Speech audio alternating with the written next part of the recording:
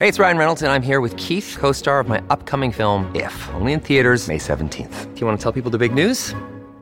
All right, I'll do it. Sign up now and you'll get unlimited for $15 a month and 6 months of Paramount Plus Essential Plan on us. MintMobile.com/switch. Upfront payment of $45 equivalent to $15 per month. Unlimited over 40 gigabytes per month. Face lower speeds. Videos at 480p. Active Mint customers by 531.24 get 6 months of Paramount Plus Essential Plan. Auto renews after 6 months. Offer ends May 31st, 2024. Separate Paramount Plus registration required. Terms and conditions apply if rated PG. Many of us have those stubborn pounds that seem impossible to lose, no matter how good we eat or how hard we work out. My solution is PlushCare. PlushCare is a leading telehealth provider with doctors who are there for you day and night to partner with you in your weight loss journey. They can prescribe FDA-approved weight loss medications like Wegovy and Zepbound for those who qualify. Plus, they accept most insurance plans. To get started, visit plushcare.com/weightloss. That's plushcare.com/weightloss. Hello, everybody. This is Marshall Poe. I'm the editor of the New Books Network. NBN listeners like to read books and buy them. So we thought we'd tell you that right now, our friends at Princeton University Press are having a remarkable site-wide sale. You can get 50% off books, including ebooks and audiobooks, with the code 50, F-I-F-T-Y, at checkout until May 31. You can save some real money on Princeton University Press books. I encourage you to go there and check it out.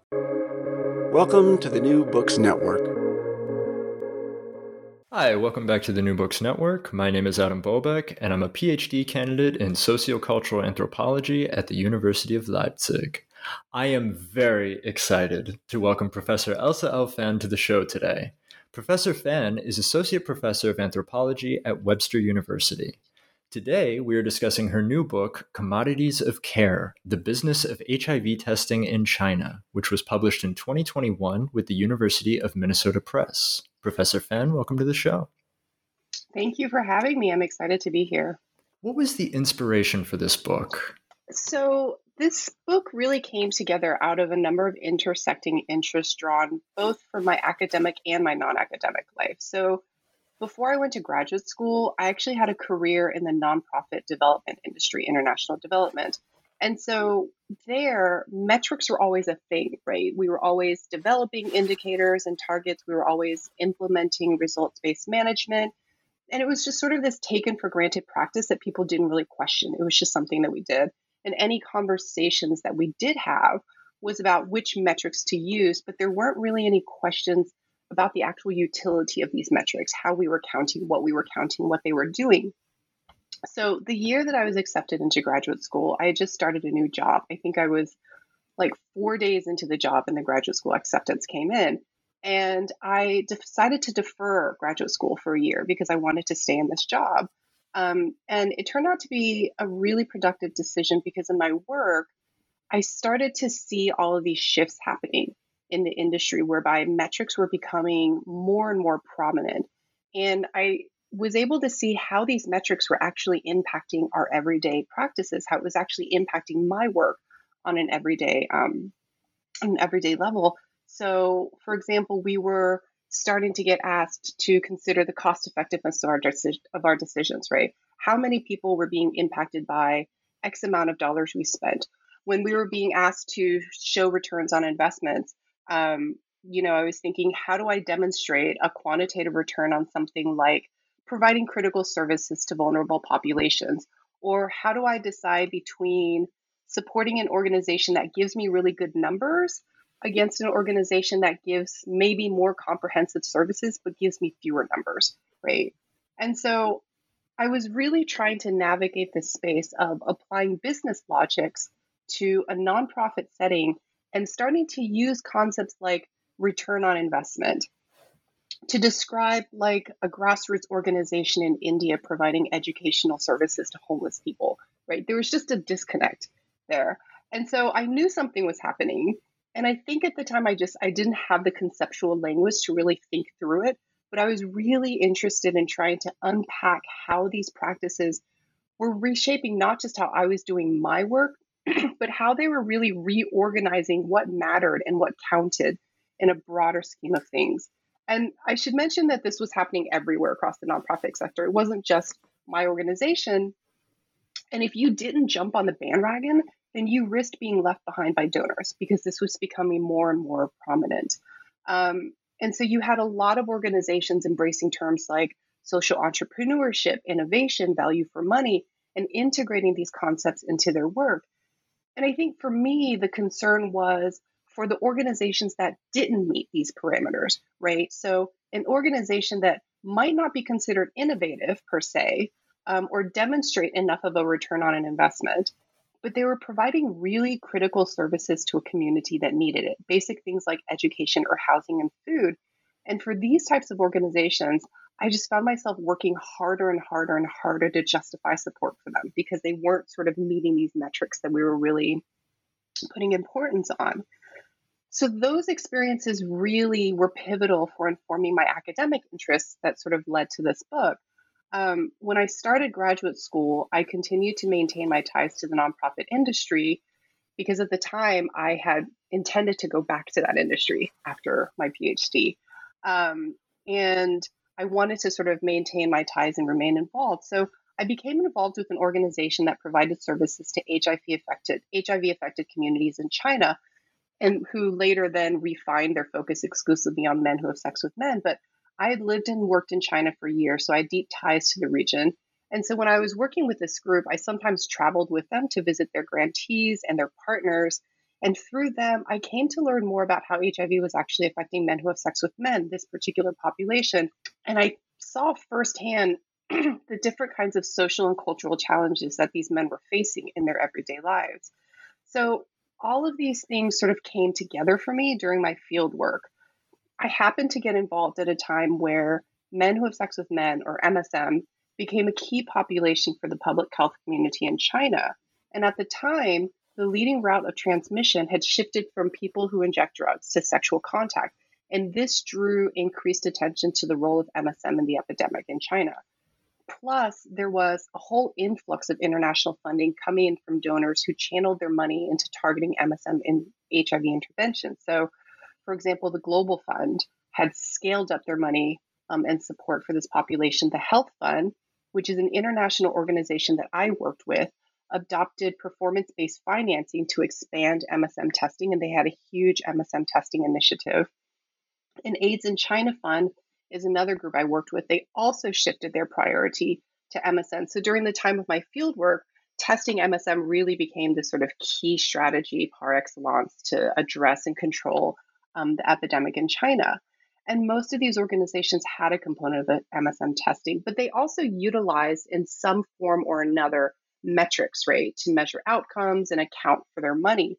So the Health Fund, for example, with their performance-based financing, tied monetary incentives to the delivery of specific targets and indicators. And grantees had to meet these targets if they wanted to get funding. So a lot of the things that I had seen in my non-academic life, I was now watching play out in these global health spaces. And I was able to sort of analyze them from different perspectives, right? Because I had been on sort of both sides of the fence of these things. So I became really interested in tracking what these practices were actually doing on the ground, right? How they were redefining the parameters of care, but also how they were remaking persons. They were remaking communities in really unexpected, and I would even say deeply meaningful ways. And I think that's the thing that surprised me the most, is that it wasn't just that there were all of these things happening around counting and metrics that reorganized institutional practices. I think that's a given, but that these things could also enable new subjectivities to be formed and new ways for men to sort of think about themselves and reimagine their lives. So yeah, that's sort of how this book came together. Could you elaborate a little bit on what audience you have in mind for this book? Yeah, I think that's a great question. I think for me, because I came from this very sort of non-academic background and transitioned into academia, I really envisioned this book to be accessible to a greater public. So, excuse me, obviously I'd love for anthropologists to read it. And specifically, I would love for anthropology students to read it, right? Undergraduate in particular. But I also hoped that people working in global health spaces, so NGOs, community organizations, donors even, right? Global health donors who are involved in funding and supporting these kinds of interventions, public health professionals would also read it, that it would be accessible to them, because I think many of the things that I talk about in this book, they're not new, right? And that's something that I should point out. I know in anthropology, there's currency always placed on what's new about it. Metrics and the kinds of practices that I'm talking about in this book are not new. So I was less interested in the newness of it, but I was really interested in what these things were doing, right? In unexpected ways, the kinds of unexpected things that come out, and also how these things travel.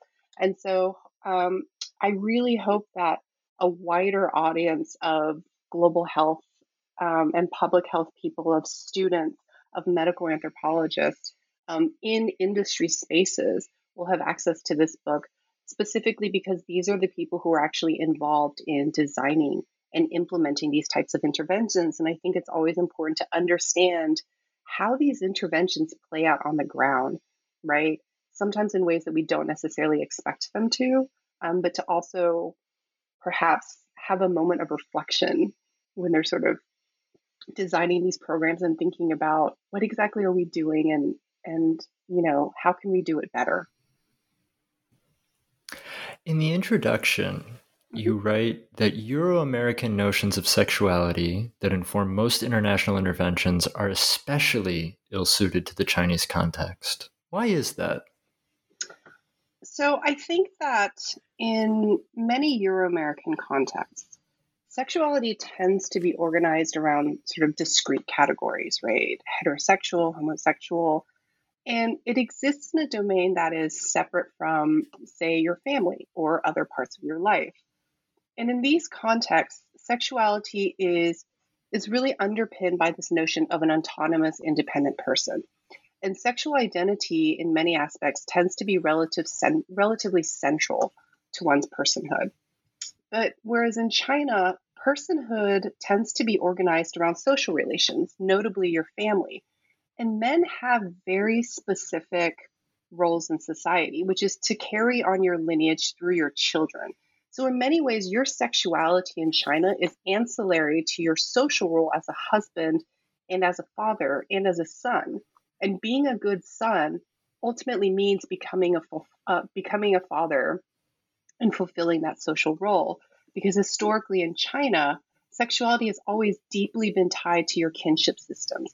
And these ties continue to be really, really important. So I remember this particular incident that happened once during my field work. I was attending a public workshop that was organized by the Chinese branch of PFLAG, the parents and friends of lesbians and gays. And so in southern China, a Chinese woman started her own branch of this organization. And so they held this meeting for parents and their children as a way to sort of share experiences and for parents to share their stories with others in hopes of helping other parents accept their children and sharing their experiences of it. And at one point, a mother who came with her son stood up and shared her story. And she said, after learning that her son was gay, her first thought was, this is my only son. What if he doesn't give me grandchildren? That was her first thought. And she actually considered asking him to marry a woman, have a child, and then divorce the woman, because at least then she would have a grandchild. And as she was telling the story, she admitted to the audience that she now realizes how wrong her thinking was. But at the time, her only concern was having a grandchild, regardless of her son's sexual preference. She wasn't necessarily thinking at the moment about how that decision would affect the woman. So it was a really sort of reflective moment for her. And I think she shared that as an example of how she came to accept her son. But as I was listening to her, I actually thought that her story was deeply honest, right? Because it was something that many Chinese parents could relate to, but I suspect that very few American parents could relate to. And to this woman, it mattered less that her son was gay and more that he might not give her a grandchild and fulfill his social obligation. So I think this story speaks to sort of how sexuality works differently in a context where a man is defined more by his social role than his sexual one, and how those considerations actually then shape the kinds of sexual decisions that he makes in his own life. So it's very common in China for men who have sex with men to marry women and live publicly as heterosexual men because of that social obligation. And in fact, some of the most vocal activists I have met in my fieldwork had this arrangement, right? And it was perfectly acceptable and perfectly compatible with everything that they were doing. Whereas I think to other audiences that might seem problematic for many reasons. But in China, sexuality and their marriages aren't necessarily incompatible things for Chinese MSM. So I think with international interventions, there's sometimes the assumption that your sexual identity is concordant with your sexual practices and your sexual desires, which isn't always the case in a place like China.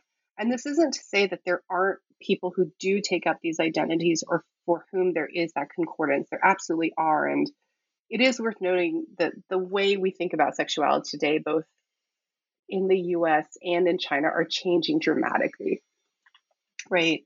But at least at the time of my fieldwork, sexuality was not imagined the same, nor did it serve the same purpose in China as it might in other contexts. And for that reason, I think interventions that assume a kind of discrete sexuality doesn't necessarily translate into a place where sexual identities are really secondary to your social and your cultural identities. Jumping off of this, chapter 2 is called Making Up and Making Available MSM in China. Can you explain what you mean by making up and making available? Yeah, so the idea of making up MSM was really inspired by Ian Hacking, where he talks about how practices of enumeration make up new kinds of people. And it is this process of counting and classifying whereby people start to then inhabit these categories, right? They come to relate to themselves in new ways, and they find new ways of being. So in the book, I talk about how making up MSM really emerged out of a need to count these men in testing initiatives because testing had become sort of key intervention. And when I say that, I'm referring to two interrelated things here. One is the process of cultivating a selfhood by which men who have sex with men come to recognize and accept their same-sex desires and their HIV risk as part of their sexual practices as MSM, right? And it's not necessarily about creating this MSM identity per se. So it's not about having men say, I am MSM, right? But it is more about creating these subjectivities where men are compelled to get tested voluntarily because they take up these new subjectivities. And by doing this, you're also creating new ways for men to be. It wasn't just saying, oh, I'm at risk for HIV because I have sex with other men.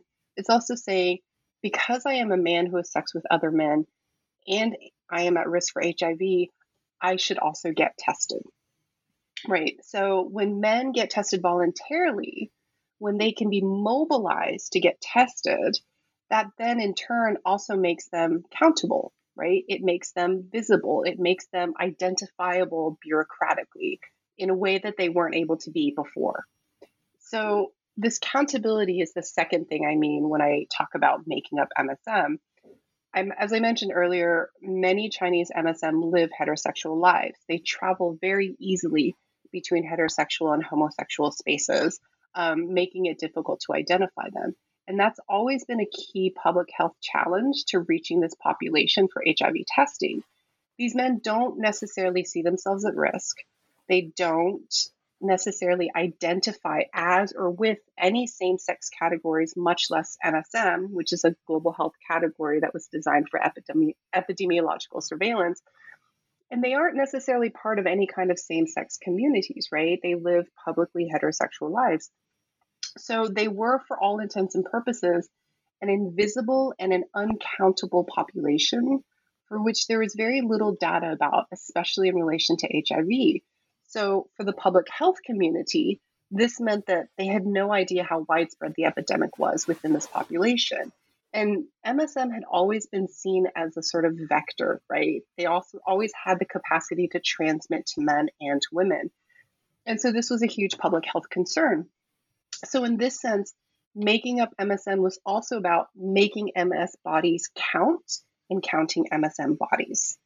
So this making up became, I think, especially important in the context of performance-based financing, which was used in a lot of the MSM testing initiatives, including by the Health Fund and the Chinese CDC, a lot of public health agencies. So the way this worked was that monetary incentives were tied to the delivery of specific targets. So, for example, for every person that you refer to get tested for HIV, you would get, say, $50 or something. And for every person you helped to initiate treatment, you would get $150. Or for every person you would take through the process of getting CD4 tested, you would get $75, and so on. You get the idea. So you have these very specific targets and incentives attached to them. So community organizations were often tasked with mobilizing men and doing these activities. And for them, if they didn't meet these targets, then they risked not getting any contracts in the future because they had to meet specific targets. And so their financial sustainability was really tied to meeting these targets. At the same time, this mechanism was actually a way for donors to account for how their money was spent. They could say they did 100 tests, I spent this much money, right? And it enabled them to calculate value for money, right? Maximizing the health impact for every dollar spent. So for instance, it cost us X amount of dollars for every HIV positive case we found, right? So these calculations were important because they informed how donors made their decisions of who to fund. And this is what the Global Fund does on an international scale. If a recipient country shows low performance, the Global Fund says, we're going to redirect our money towards recipients that deliver better outcomes and more cost effectiveness. So this is actually at one point what happened with sex workers. The Health Fund originally had sex workers as part of their testing initiatives.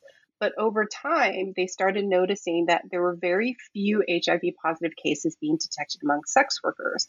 And so when they did a review, they basically decided to remove sex workers from the testing initiatives because they said, well, the amount of money we're spending to detect one HIV case in this population was way more than the money we were spending to detect way more HIV positive cases in MSM, right? And so it became a matter of sort of what was more cost effective and where we want to redirect our resources, which makes sense from a public health standpoint. But what this meant is that for MSM and these community organizations to continue receiving donor support, they needed to continue to show good value for money or run the risk that they would get cut off from international support. And this also meant that they needed to have MSM to test, right?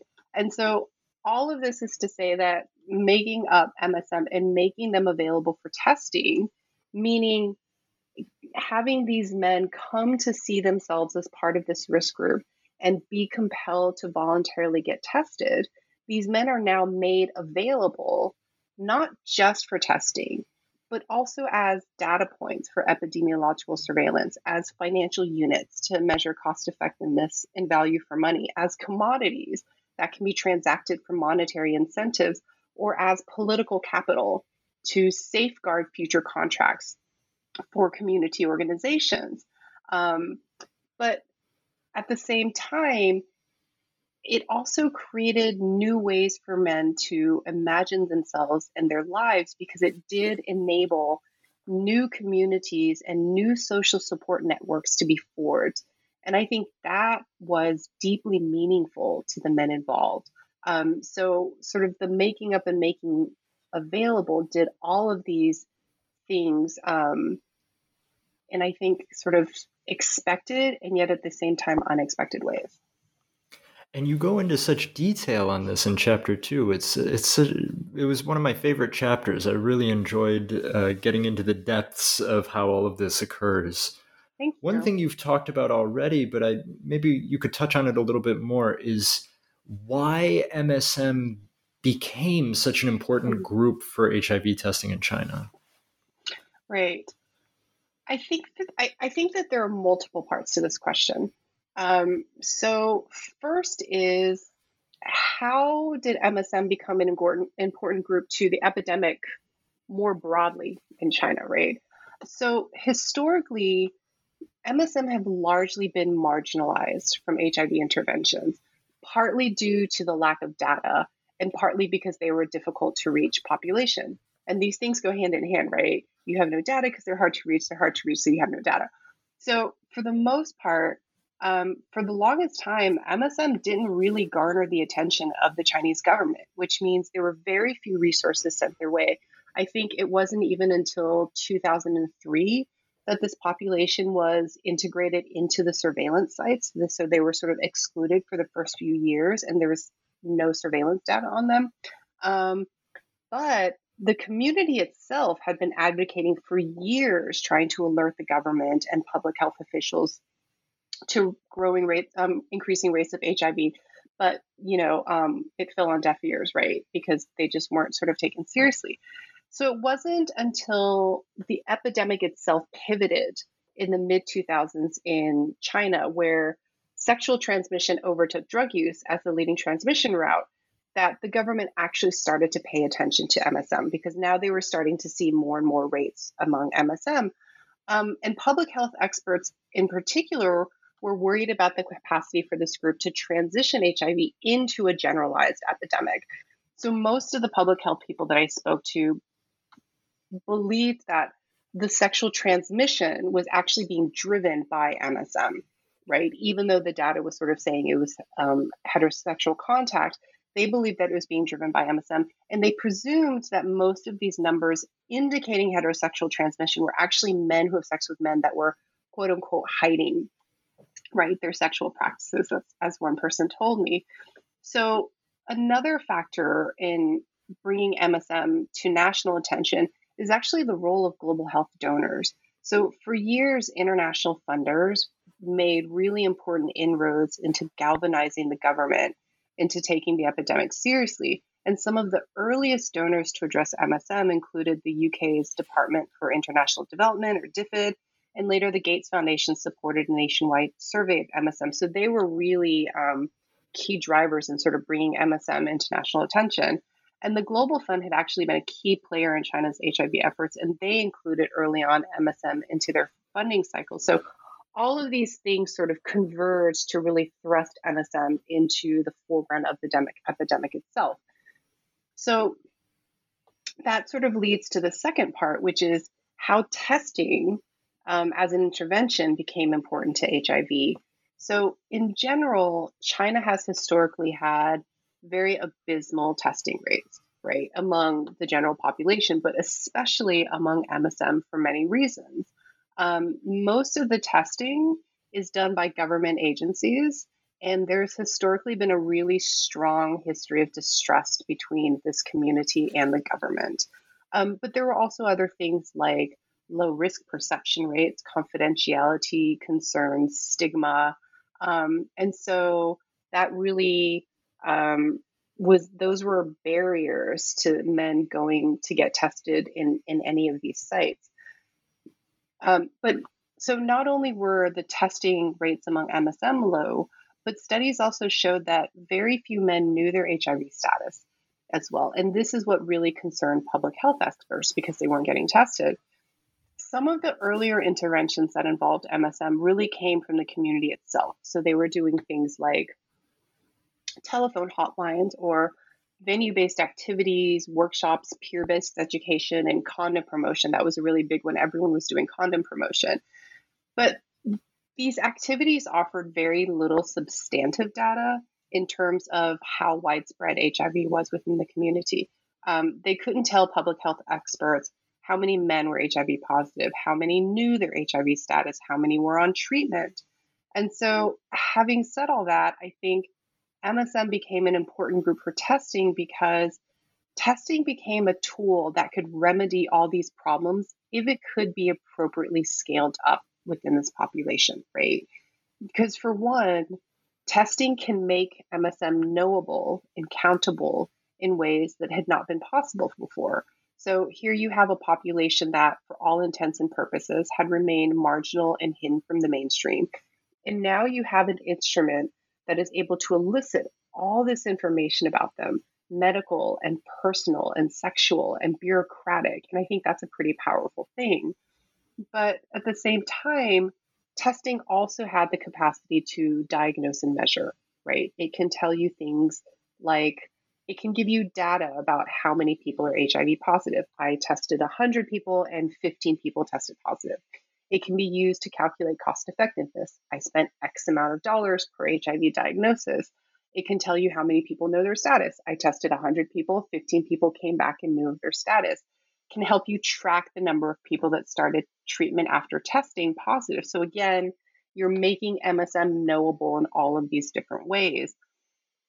So I think that's why MSM became so important to these testing initiatives. But I also want to mention how I think testing has been really important to MSM also, right? So I spent a lot of time with Jonah, who is the director of AIDS in China Fund, which is one of the organizations that I worked with. And I think I mentioned them earlier.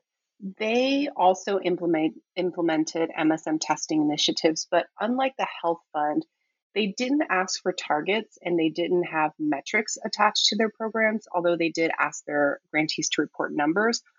What they did was they provided testing kits to their grantees and they integrated their testing into a broader regimen of care that involved social and emotional and other forms of support. It was a sort of an accompaniment process, right? Whereby these community organizations really created these strong bonds and social networks with the people that they were working with. And the reason they designed their project this way is because one of the things Jonah was telling me was that their inspiration for this project was early on, he would hear from all these activists how no one was supporting them. They couldn't get any resources. And yet they didn't know what to do about how to figure out how many people in their community were HIV positive. No one wanted to go to public health centers. And so the community itself was really stymied by the sense of powerlessness, by the sense of defeat. And so one of the things that Jonah wanted to do with testing is he said that he always imagined testing as a tool of empowerment. And he deeply, deeply believed that. He saw testing as a way for men to take control of their sexual lives, to take control of their sexual narratives. And he promoted peer testing as an alternative to getting tested at government venues. So to him, testing was important to MSM because to make it accessible was a way for them to care for each other as a community, to build solidarities, and to really empower individuals and communities. So I think that's sort of the other side of why testing has become so important to MSM. So as important as MSM became for testing, I think testing also became pivotal to really generating practices of care among MSM. And you mentioned the Health Fund having targets. Why is it then that the Health Fund ran into so many problems with their testing initiatives? That's a great question. And they did run into many problems with their testing. So let me explain a little bit first about how their testing worked. The way that it worked was testing was primarily outsourced to community organizations, right? On the assumption that they were embedded in the community and they had better access to this population. So what would happen is these organizations would submit proposals to their local government intermediary, because all international projects in China have to go through the government. No one is allowed to implement projects directly.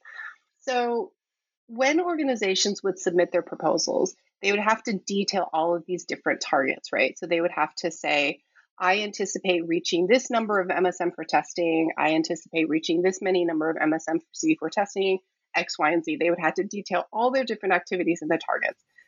So these targets were then measured against the actual number they met, which all had to be verified by the Chinese CDC. And only when the Chinese CDC verified it were they then paid. So these organizations received, as I mentioned earlier, from performance-based financing, sort of predetermined amounts for each target reached. The other part of this financing was that the Health Fund offered additional bonuses for certain things. So for example, every person you referred to testing, you got X amount of dollars. If that person turned out to be HIV positive, you received a bonus on top of that. And oftentimes the bonus was like 2 or 3 times more than the incentive amount, right? So they were really generous bonuses. And there were all these bonuses offered for different kinds of activities. So that's sort of the context of how the performance-based financing worked. So there were different types of problems that emerged from the health fund's testing initiatives. On the one hand, they ended up having to deal with operational issues, things like repeat testers, men who were referred to different and multiple sites to get tested because they were known to be HIV positive, because you receive an additional bonus if the person is HIV positive. So they would get sent to all of these different testing sites so they could collect more bonuses, right? Another issue was that in some instances, grantees were actually splitting their incentives with the person getting tested. So I remember on one visit I was taking with the health fund, we were talking to a volunteer from a grantee organization. I was just having casual conversation with them. And then he happened to mention that their organization took half the initiative and gave the other half to the person getting tested right in front of the health fund staff, who did not know that this was actually happening. So it was a surprise. I saw the surprise on the staff member's face. They were like, "You're doing what now?" So it was a very awkward moment. And I felt very awkward because I was like, that was not my intention. I was just having a conversation. But these are the things that happen in the field, right?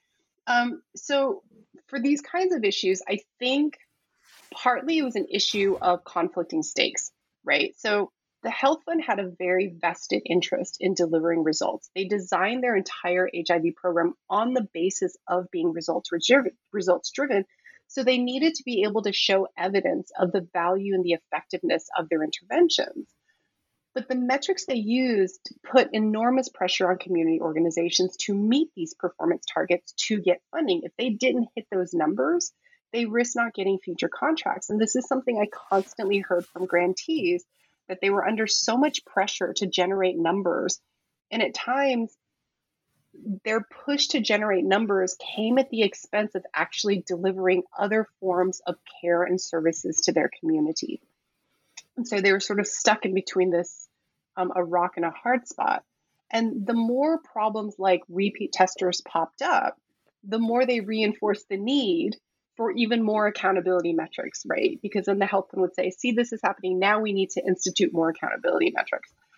So I think that this issue is actually linked to the way that community organizations operate within China. And this is part of, I think, the importance of understanding the broader social, political, and economic context in where you're working, right? I think this actually speaks to one of the problems of the assumed transportability of interventions, that you can sort of move them from place to place. Because in China, the government has historically had a really strained relationship to non-state actors, and especially community organizations. Any organizations that do any kind of advocacy work, any kind of work with sensitive populations, or any organizations that are primarily funded by international donors. But in the HIV sphere, international funding has, for the most part, made up the bulk of support for years and years. And they directed their money specifically to community and grassroots organizations, not government entities, right?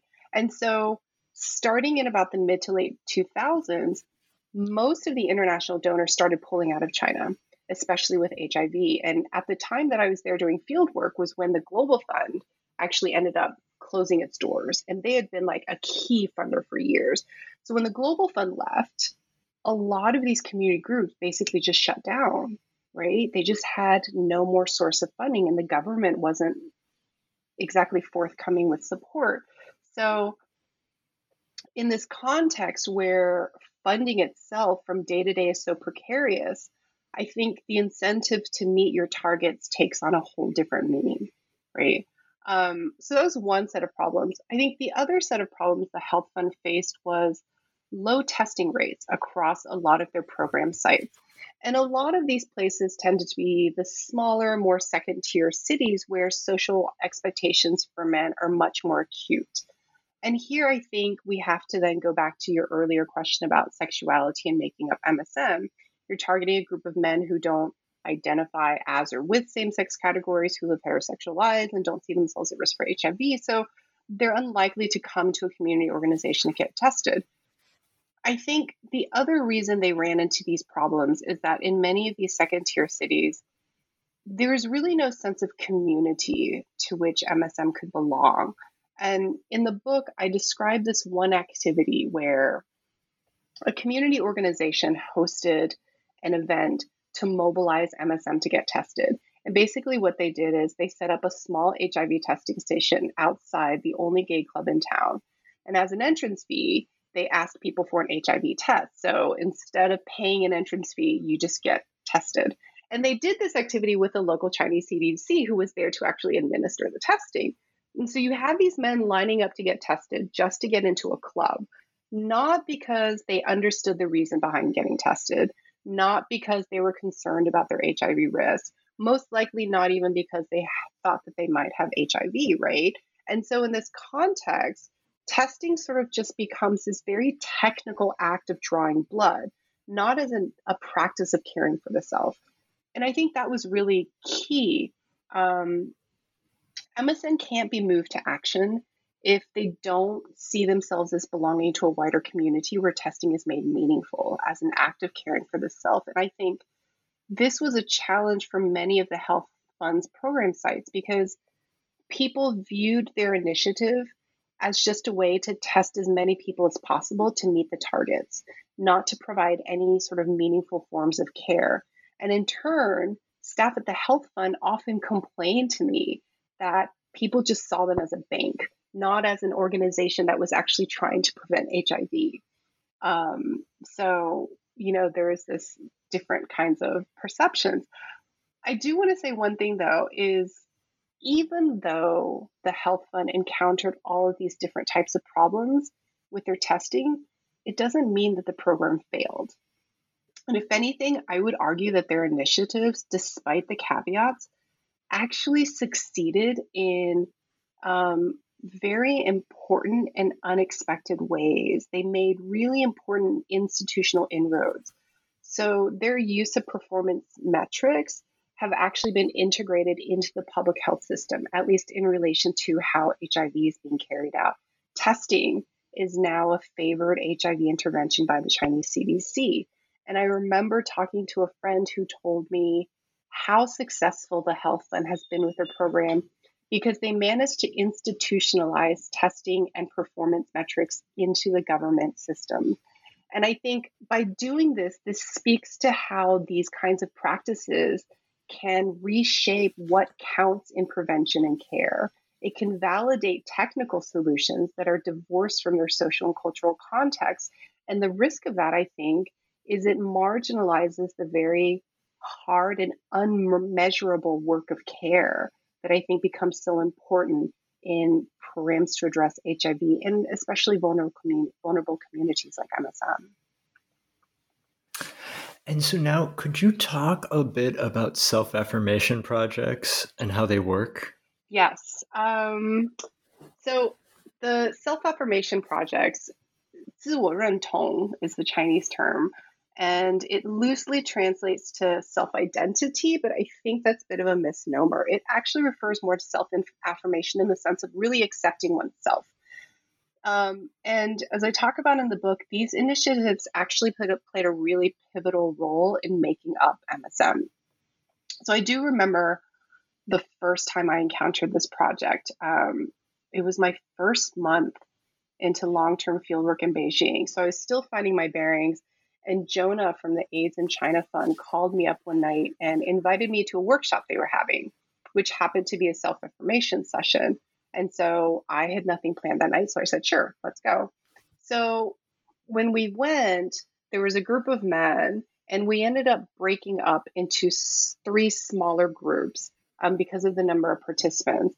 And I ended up staying in the room with about 15 or so men, including Jonah, who was facilitating. And I just remember everyone we sat in a circle and we just sort of went down one by one, and everyone just started telling these really personal stories about intimate moments of their lives. Luckily, I did not have to, which was great. I was terrified when it came to me.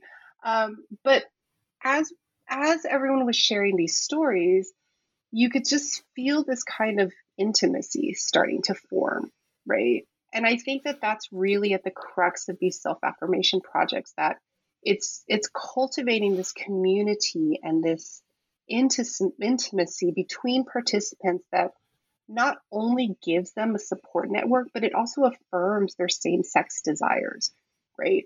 And so the way that Jonah, who's one of the architects of this project for AIDS in China Fund, explained it to me is that he says, when men accept their desires, then they're more likely to respect themselves and act responsibly by using condoms, for example, to protect themselves.